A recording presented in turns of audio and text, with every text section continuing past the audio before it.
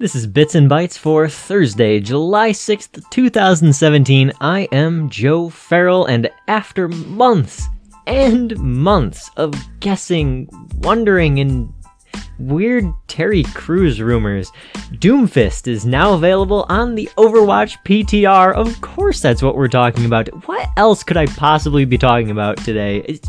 Come on. Sadly, however, Doomfist won't be voiced by Terry Crews, as we had all hoped.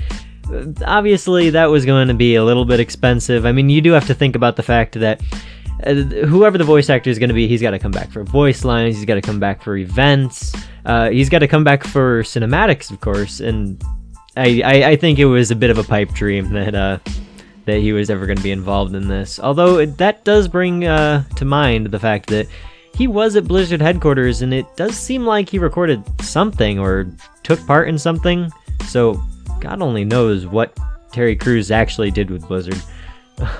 I think this actually raises more questions than it answers. That being said, onto the actual character Doomfist. The character's real name is Akande Ogundimu. Oh, please let me be pronouncing that at least somewhat correctly. And he really has some absolutely spectacular abilities, just really unique. First of all, his left click is a self-reloading, short-ranged, controlled scatter. I say controlled because it's fairly easy to see the pattern pretty quick. The self-reload, I thought, felt a little awkward at first, but with a little work and as you adjust to it, it really does start to feel just spectacular, and I think people are going to be able to do some really cool stuff just with this self-reloading weapon. And of course, the right click is, what else? A charging punch.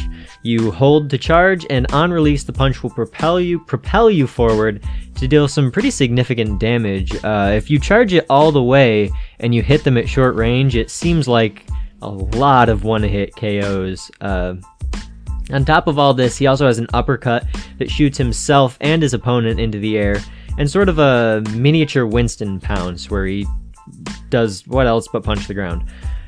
The interesting thing about his uppercut is, right now, I don't know if this is going to stay, but he floats slower to the ground than you would normally, almost Mercy style, which I found a little unusual, and I don't know if it'll stay, because I don't know what utility it serves necessarily, but it's interesting. All of these special abilities also give him a temporary shield, which makes him a bit on the tankier side of DPS, and also makes me question a few things, because that shield does actually last quite a while, and it's a pretty significant shield on top of all that.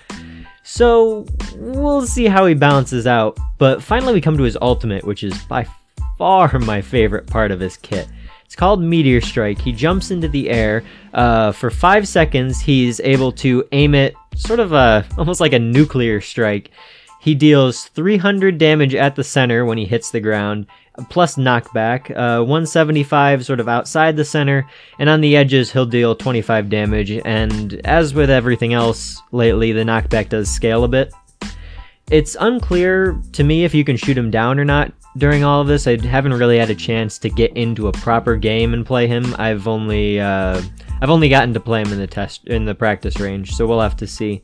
No word yet on when he'll be pushed to live, but if I had to hazard a guess, I'd say we'll probably see him with the Summer Games event, which shouldn't be too far out.